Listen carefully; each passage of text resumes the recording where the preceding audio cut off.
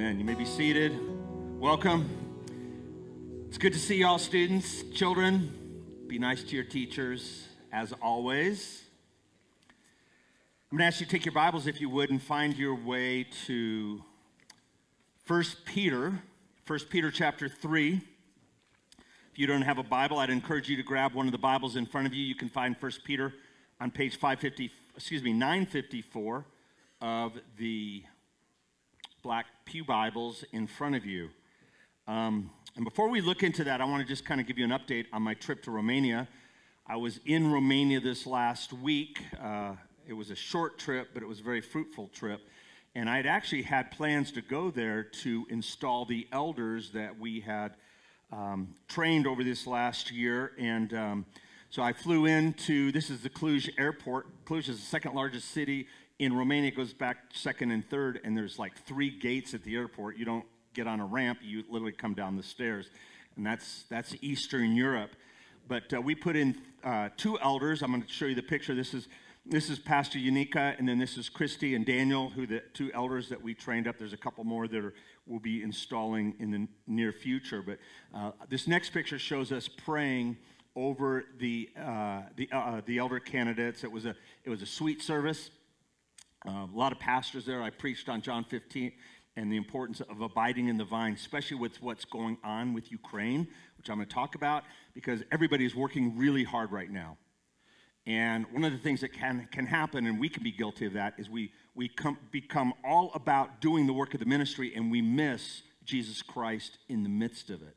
We're not abiding in the vine so we can produce fruit to the glory of God. And so after this service on Sunday, they had a family meal like we're having next week. But their family meal was a little different. Now, this is the room downstairs that we had talked about.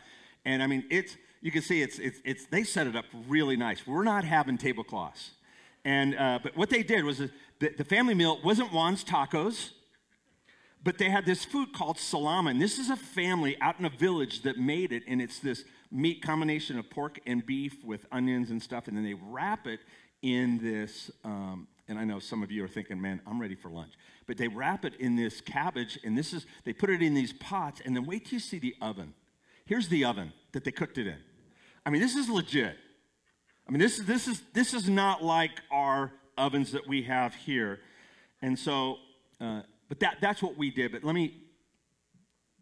the real important part of this time there was just to help with the logistics of the Ukrainian refugee relief. And as you can imagine, the logistics are intense right now as they're having so many families. And so let me just we'll keep this picture up. This is Christy Christea, one of the elders, and he's on a bus. Now, there's a guy named Stephen Yates that we were involved with. He was a Ukrainian missionary that I've known since 2012 when we planted the church in Moldova, and he was a part of that leadership team.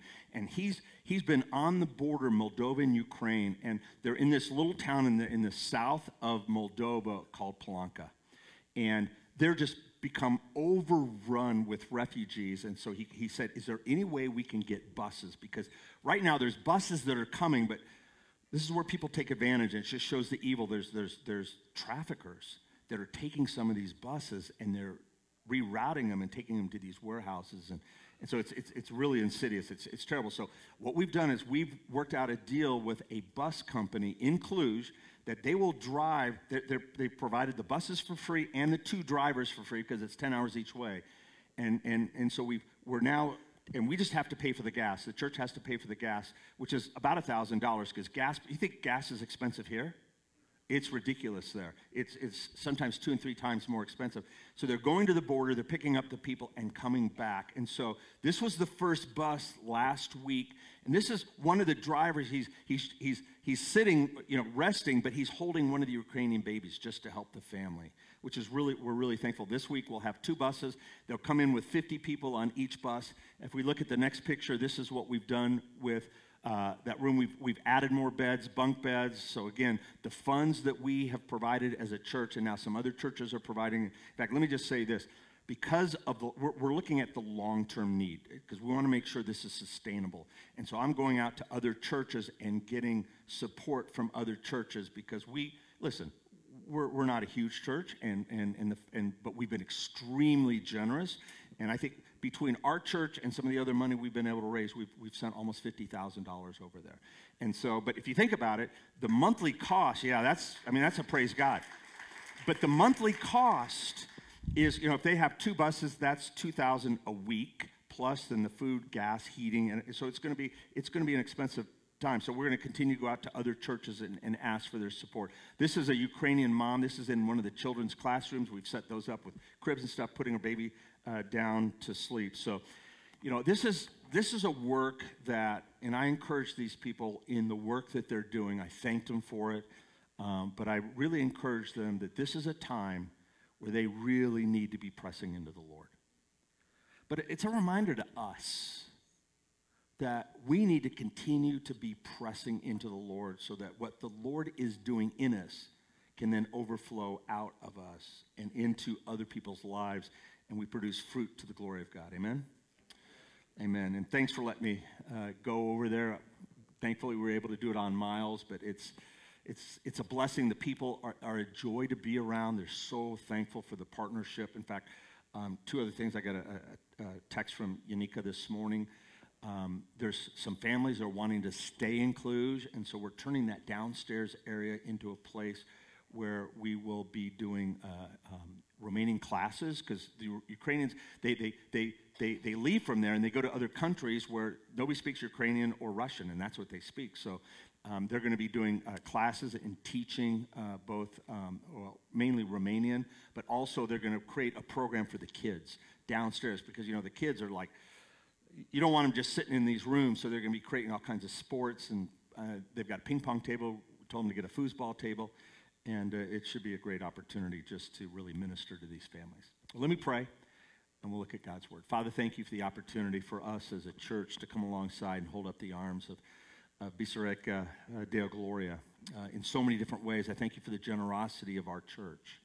But Lord, most importantly, I just pray for these families that are fleeing. I pray that you would protect them physically, emotionally, spiritually, Lord. I pray for those that don't know Jesus, that they will come to know Jesus.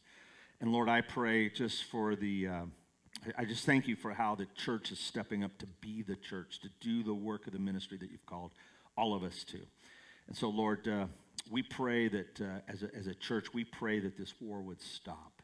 We pray that the bombing would stop, that the shelling would stop. And Lord, whatever you have to do to stop this, Lord, we cry out to you.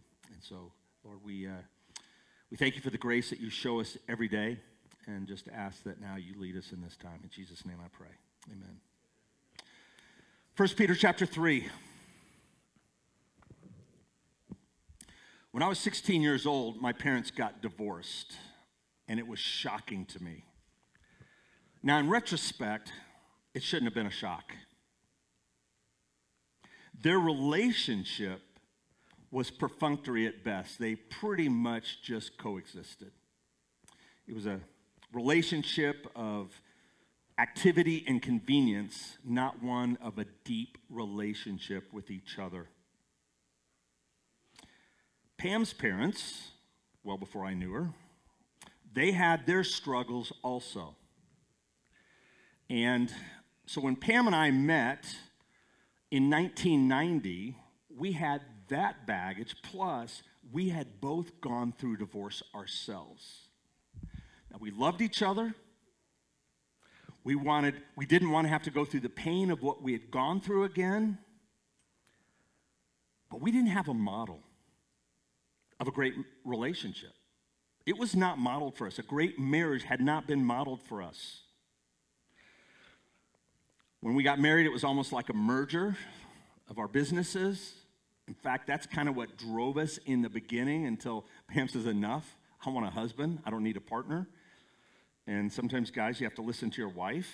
We did our best to figure out our roles and responsibilities, and we had a lot of ups and downs. Now, some of you are probably saying in your marriage, you've had a lot of ups and downs, but probably more downs sometimes than ups.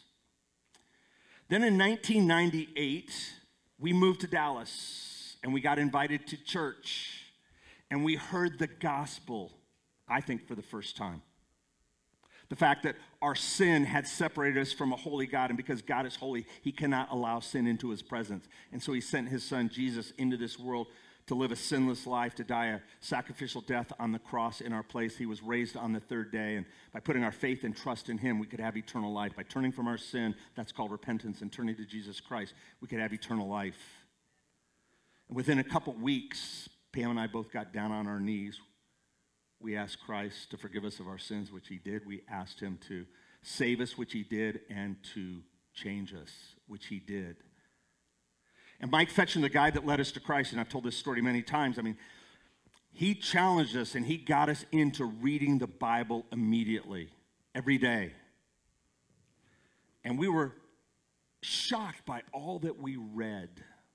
And then a couple months after becoming believers, somebody gave Pam a book on biblical womanhood, and that shocked her because she realized how far out of God's will she was from what a biblical woman is called to be, because all we knew is what the culture said. And the culture bombards us all the time with what a couple should look like. Self-actualization, focus on self. And finally, she started changing, and it was weird for me. I've said that before because she wanted to help me to be my, and it was like, she wanted to come in and straighten up my desk, which was so weird for me. And then one day she starts pouring into other women, teaching them these principles of biblical womanhood. And finally she comes to me and she goes, Bill, you gotta get with the men. The women are willing to submit to the spiritual leadership of their husbands, to live in a complementary way, but the men aren't stepping up. There's a spiritual vacuum, a leadership vacuum in the home, and I didn't know what to do. And so I started reading books on biblical manhood, spiritual leadership.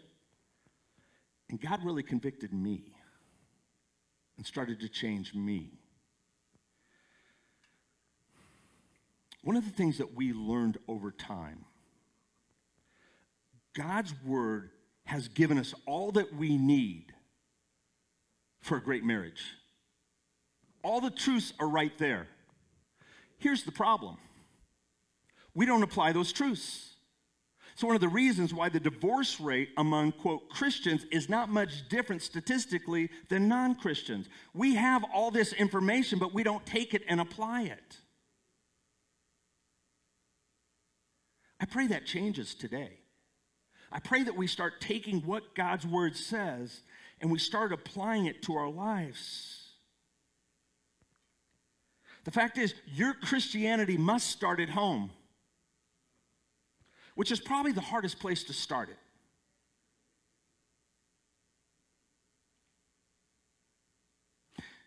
If your Christianity doesn't work at home, it's probably not working.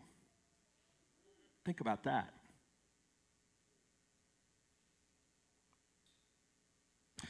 This is not arm's length faith. This is faith that has shoe leather. It's walking the walk. The context of our passage today is Christians living in a fallen world where there's all kinds of persecution, and now they're having to submit to unbelievers, government, employers, wives to unbelieving husbands. And then we see in verse 7, husbands being called to live with their unbelieving wives. We live in a world where our love has been misplaced. The focus is on self versus on God and others. Bill, give me a verse for that. I'd love to. Look at 2 Timothy 3, verses 1 through 5. Paul, in his last letter, his last pastoral letter, he writes this to Timothy. He says, but understand this, that in the last days, let me ask you, when are the last days? We're living in them, the last days, between the first advent of Christ to the second advent of Christ. We are in the last days. Christ is going to return when? Soon. Any day. He says, understand this, that in the last days there will come times of difficulty. For people will be lovers of self. Stop right there. You don't need to know a whole bunch more except for the fact that people will be lovers of self. And then he goes into 18 different manifestations of people that are lovers of self. Lovers of money, proud, arrogant, abusive, disobedient to their parents, ungrateful, unholy, heartless, unappeasable, slanderous, without self-control, brutal, not loving good, treacherous, reckless, swollen with conceit, lovers of pleasure rather than lovers of God. Having the appearance of godliness, they look godly, but denying the power. Avoid such people. They're lovers of self. This right sandwich between lovers of God, lovers of pleasure versus lovers of God.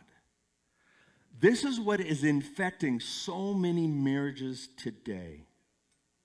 So when we come to the passage that we're looking at today, and really we've been looking at the last few weeks, what we can do is we can be like Satan in Genesis chapter 3. Now, I'm not calling you Satan, but we can be like Satan, where Satan said, did God really say?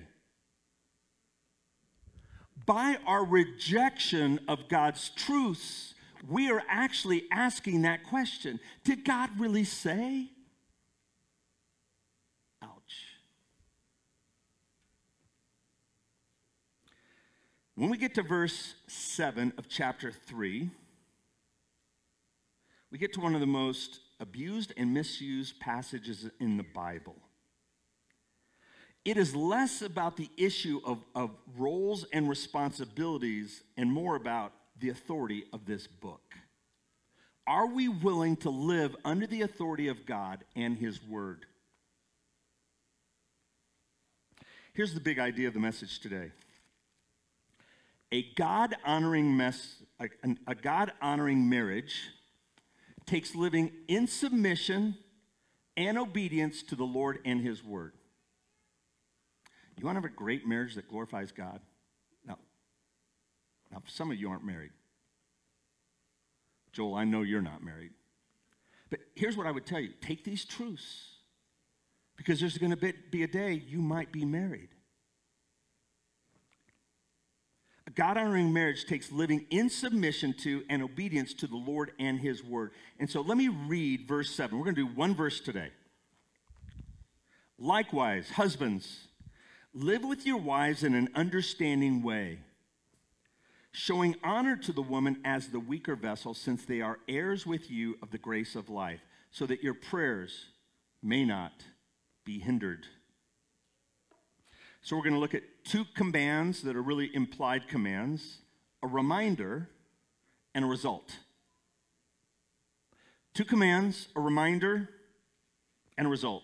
Here's the first command. Live with your wife. Live with your wife. Notice what he says. Likewise, husbands, live with your wives in an understanding way.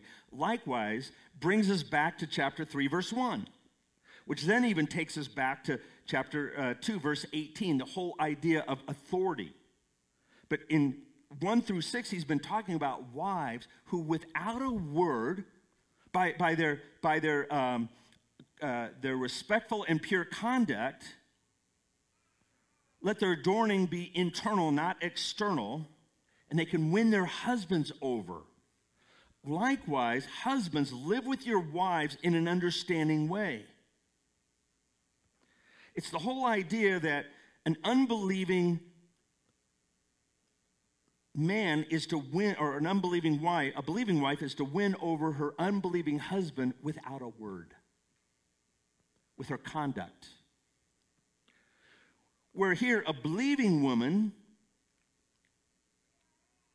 or an unbelieving woman is to be won over by her husband through his word and his deeds. Now, a husband is to live with his wife in an understanding way. What does that mean? What does it mean to live with your wife in an understanding way? It means to dwell with them, to put up with them. It means living in close relationship physically, emotionally, and spiritually. It's living with them biblically in both word and deed. How do you do that? By speaking with them, by listening to them, by taking time to deepen your relationship with them. Now, don't raise your hands. How many of you think that's difficult? Somebody raised their hand. You are a brave soul. Why is it difficult? Because we're fallen people living in a fallen world. We're fallen people in a fallen world. And it's difficult when we're focused on self, when we're more concerned with ourself than considering the needs of others. For men who are self-centered, for men who are self-focused, for men who are prideful, this may seem like an unattainable place to land. But the fact is, we're commanded to live with our wives in an understanding way. I remember the first time I read this. Lord, you want me to understand my wife? Do you realize that she's a woman? Do you realize how different than she is than me? I mean, I had a twin brother, I had a younger brother, I had an older brother. It's like, I can get guys, but a woman? What I'm called to be, what you're called to be, men, is a lifelong learner of your wife. And it's going to change. It's going to change over time. And it might change in a short period of time. And you adjust. Live with your wives. Husbands, live with your wives in an understanding way. I'm called to be a lifelong student of my wife. I'm to understand her so I can live with her in a way that honors the Lord. I'm to understand, this is important, that she's fearfully and wonderfully made. Listen, your wife is fearfully and wonderfully made. She's perfect in God's eyes. The problem is we look at them with fallen eyes. And we want them to be perfect in our ways, not in God's ways. So often I get convicted by that. This is in the present active participle, meaning we are to understand them today and keep on understanding them. It doesn't stop until the day your wife passes away. You are to understand them, learn to understand them. And this is where dependence upon the Lord, on the Holy Spirit, is so important. Like, God, help me to understand my wife. Help me to understand her ways. The fact is, we should want to know their needs, their desires, their wishes, so that we could be the spiritual leaders of our families. To be considerate of their spiritual, their emotional, their mental needs. And I'm not to understand her so I can manipulate her, or humiliate her, or take advantage of her, or just use her maybe for my lustful desires. I'm to understand her why. So I can live with her in a way that encourages her, delights her, fulfills her, serves her, and loves her. Listen, men, when you love your wife that way, you'll do nothing to cause them to stumble. This is God's design for marriage. It's a picture of Christ and the church. And the fact is, if she messes up, and she will, take responsibility. And you're thinking, why would I want to do that? Because that's what Christ did for you. He took responsibility for your sin. We as men are called to love our wives that way. That's why I think it's important to understand marriage is not for boys, it's for men. Men that are willing to step up and take responsibility and live under submission to the Lord. So here's the first command: live with your wife. Here's the second command. You guys with me? Okay, good. Listen, 2 weeks ago was for the women. And the wives are thinking, man, Is he just going to get on us? No, it's like their time is coming. Second command, honor your wife. Honor your wife. Notice what it says in verse 7.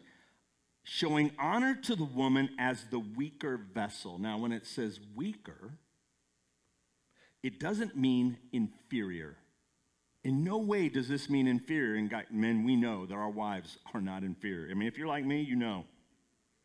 The problem is, men handle things differently than women. We can be like bulls in a china shop, right? It's like, I mean, we're just like banging at everything. It's not always pretty.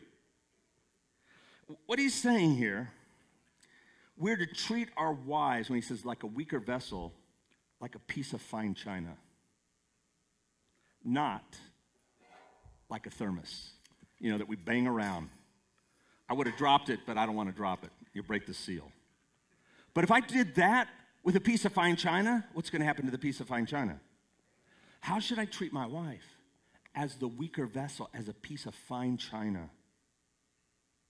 Which means with care and tenderness. The fact is, this is a warning to husbands who might bully their wives or abuse them either physically or verbally. It's antithetical to God, his ways. It's sin, and it's an affront to God. And let me just say this. If wives are in an abusive relationship, God's word does not call you to stay in that.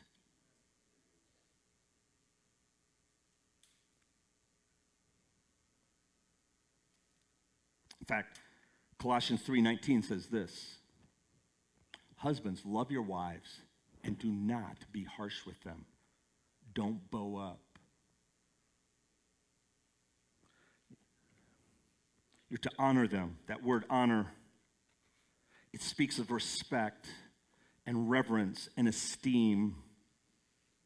Wives are called to submit to the loving leadership of their husbands, but husbands are never called to misuse that authority and lord it over their wives. They're to honor their wives. This speaks of divine headship. In fact, look at Ephesians chapter 5, verse 22 and 23. Wives, submit to your own husbands as to the Lord, for the husband is head of the wife, even as Christ is the head of the church, his body, and is himself its Savior. We talked about that a couple weeks ago, that this word, submission, it's hupotasso, it's to order under. It doesn't mean one is greater than the other, but there's order, there's roles and responsibilities. We are to come together in a complementarian way. It means that God has designed us equally, with different roles, with different responsibilities. And when we subvert that, then all of a sudden we become like this. And we start asking, did God really say? We always have to be careful that we're not, one, lording it over. We're considering them more important than ourselves, so when we're making decisions, we want to get as much information from our spouses as possible. We want to defer to them. Unless it has to do with sin.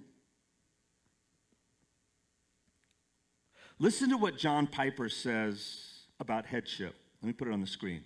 This is from his book, This Momentary Marriage. He says, headship is not a right to command and control. It's a responsibility to love like Christ. To lay down your life for your wife in servant leadership. And submission is not slavish or coerced or cowering. That's not the way Christ wants the church to respond to his leadership. He wants it to be free and willing and glad and refining and strengthening. I love that. It's a great quote. The fact is, as men, we're called to honor our wives. So how do we honor them? Let me give you 4 ways a biblical husband honors his wife. 4 ways. First of all, he loves her. He loves her. That brings us back to Ephesians chapter 5, verse 25 and 26. Let me put that up real quick. Husbands, love your wives. That word love, it's agape. It's unconditional love. So what does unconditional love mean? Without condition. Love your wives as Christ loved the church and gave himself up for her, that he might sanctify her, having cleansed her by the washing of water with the word.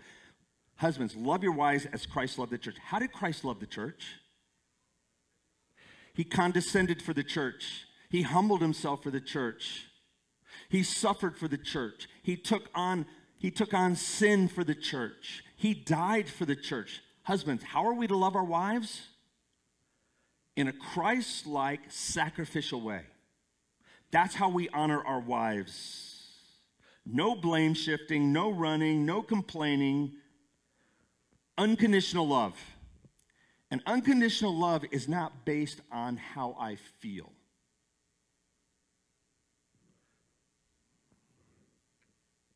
It's what I'm called to do. So often, you hear men say, oh, I just fell in love. And when you fall in love, guess what can happen? You can fall out of love. This is not what he's talking about. This is an unconditional love. No matter what she says or does, I'm to love her. First way a biblical husband honors his wife, he loves her. Secondly, he leads her. He leads her. How? Starts in humility. He leads her in humility. He leads her in forgiveness. Unforgiveness destroys relationships. Unforgiveness destroys relationships. Colossians 3:13, as Christ has forgiven us, so you should do, must do. We are called to be forgiving. In fact, when we forgive, it's the most Christ-like thing that we can do. When Jesus was on the cross, he's looking at those that crucified him, and he says, Father, forgive them, for they know not what they do. We lead them in humility. We lead them in forgiving. We lead them in worship. We lead them in worship. It's like our time in worship, whether it be corporate or others, it's not if we feel like it or not. No, we're going to go worship the Lord. So often it just becomes, I think we'll go today, or I don't think we'll go today. Men should be leading in that. They should be leading in small group. They should be leading in disciplining their kids and in Bible study. They should be leading in budgeting. One of the reasons why we have Financial Peace University is because we want people to understand what God's word says about our resources and use them properly. We want them to lead in giving. Pam shouldn't have to say, Bill, aren't we going to give? We sat down and developed our budget at the beginning of each year, and we always know that the first check we're going to write, it's going to be for the work of the Lord, because all we're doing is giving back what the Lord has given us. Never an argument in our house about that. We should lead in giving and walking in holiness. As Christ leads the church, so a husband is to lead his wife. Men, we should be able to say to our wives, follow me as I follow Christ. Now, I wrote that down, and as I'm writing it down, I'm thinking, how often have I fallen in that? And listen, none of us will do this perfectly. And that's where grace comes in. But that's where we need to ask for forgiveness. I look at some of these things that I've just talked about, and I have fallen way short many times. But the fact is, if I'm following Christ, my desire is to become less and less like my old self and more like Christ.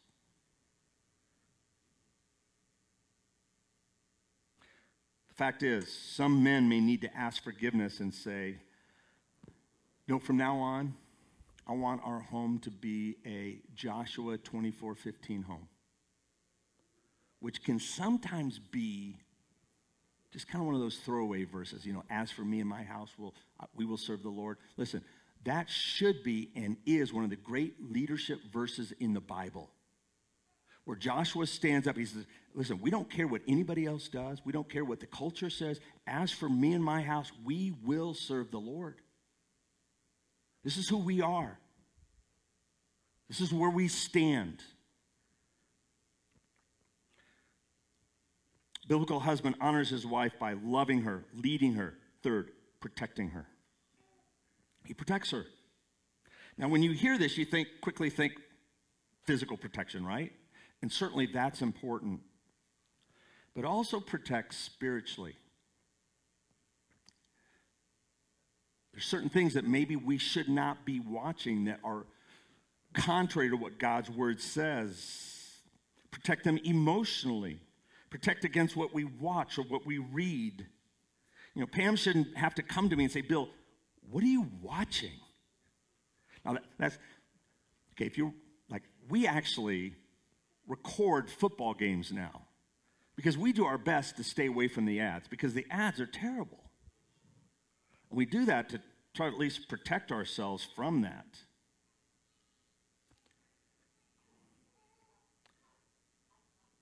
But also, it should be physically. Like if I hear noises in the house, I shouldn't say, honey, it's your turn. You know where the shotgun is. I'm going in the closet. And I'm going to play video games on my phone. Let me know when it's clear. Men, we should take a bullet for our wives. Protect them. He loves her. He leads her. He protects her. He provides for her. He provides for her. 1 Timothy 5:8 says, but if anyone does not provide for his relatives and especially for members of his household, he has denied the faith and is worse than an unbeliever. The fact is we're called to provide. And we're to provide, again, not just financially, but emotionally, physically, and spiritually. We're to provide words of encouragement, words of affirmation. Man, when was the last time you affirmed your wife? Encouraged her. And wives, provision may not be a 10,000-foot house up on the hill in Paradise Valley. It may be a home, clothes, and food. You know, you travel overseas, and you get a lot of perspective very fast. That's why it's important to have a budget. Be on the same page with each other. Have a plan. At the beginning of each year, Pam and I, we put together a plan for the coming year. Save. Have insurance. Have a will. Full disclosure. No secrets. Not, this is my account, this is your account. Like we're living two different ways. Listen, a one flesh relationship means one account. See, that's just rot for all kinds of self. And men should work hard. Men should work hard. 40 to 50 hours a week, plus small groups and whatever else you're doing. A biblical husband knows how to make his wife feel honored because he seeks to understand her and honor her by loving her, leading her, protecting her, providing her for her. So those are the two commands. Now, a reminder. Peter gives us some reminder. Your wife is a joint heir.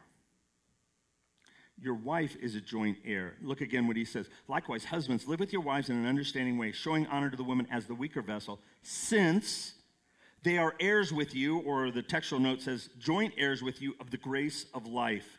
You and your wife are equal in God's eyes. This means that even though a wife is to lovingly submit to her husband's leadership, the husband is never to lord it over her, never to manipulate her, never to yell at her or puff his chest or push her or hit her or threaten her.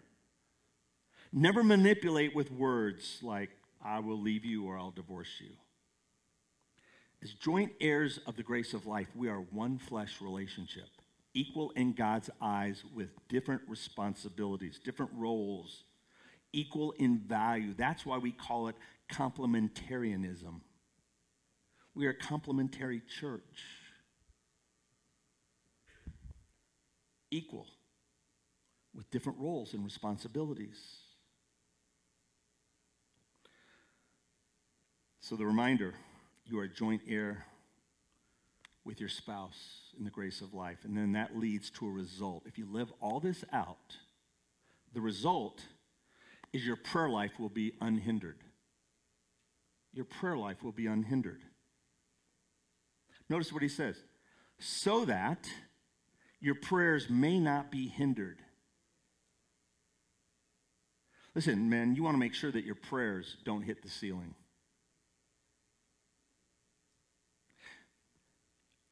You want to make sure your prayers don't reach God's ears?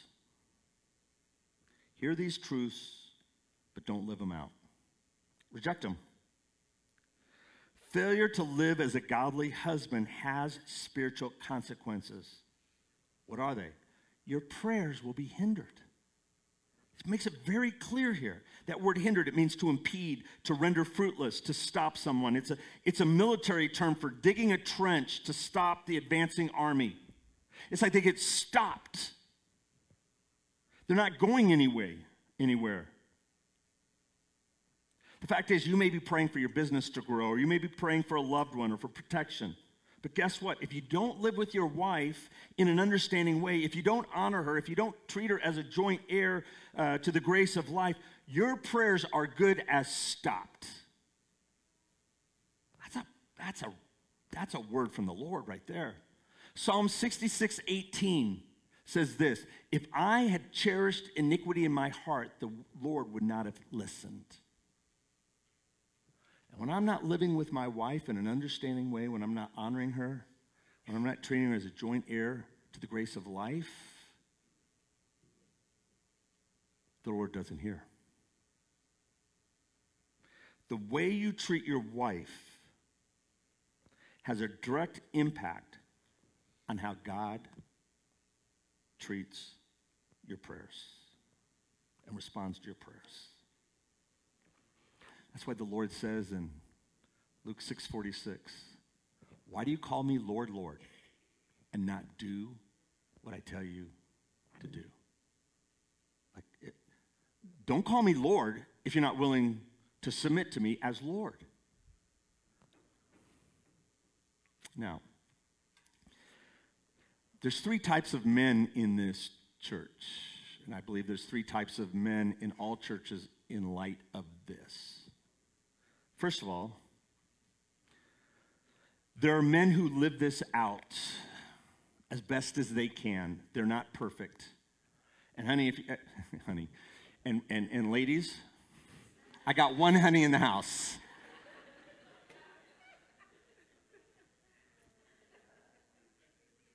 If you're expecting your wife to fulfill this perfectly, then you're setting yourself up for huge disappointment. Yeah, your husband, whatever it is. They knew what I meant. There's my helpmate. Complimentary. The fact is, these are men that are living it out that we'll hear one day, well done, my good and faithful servant. Well done. Well done. You're living this out in word and deed, and I would tell you, press on. Press on. Second, there are men in this room who are believers but aren't living this out. So the first are believers who are living it out, and there's men who are believers but aren't living it out. You've been redeemed, but you've abdicated your role. You're not living and honoring. You have misplaced priorities. Confess it. Be honest with your wife. Confess it. Repent of it, meaning turn. And commit to change today. Listen, by God's grace, this is who I want to be. But then there's a third group of men, and those might be men who have never embraced Christ as Lord and Savior. They've never turned from their sin. They've never received Jesus Christ as Lord and Savior. And even if you were to ask them, if they were to die today, do they know for a fact that they would go to heaven? They wouldn't be able to give a right answer because they've never put their faith and trust in Jesus Christ. They've never turned from their sin and turned to Christ. And I would tell you today, be reconciled to God and start on this path of honoring your wife and loving your wife and leading your wife and protecting your wife. and providing for your wife.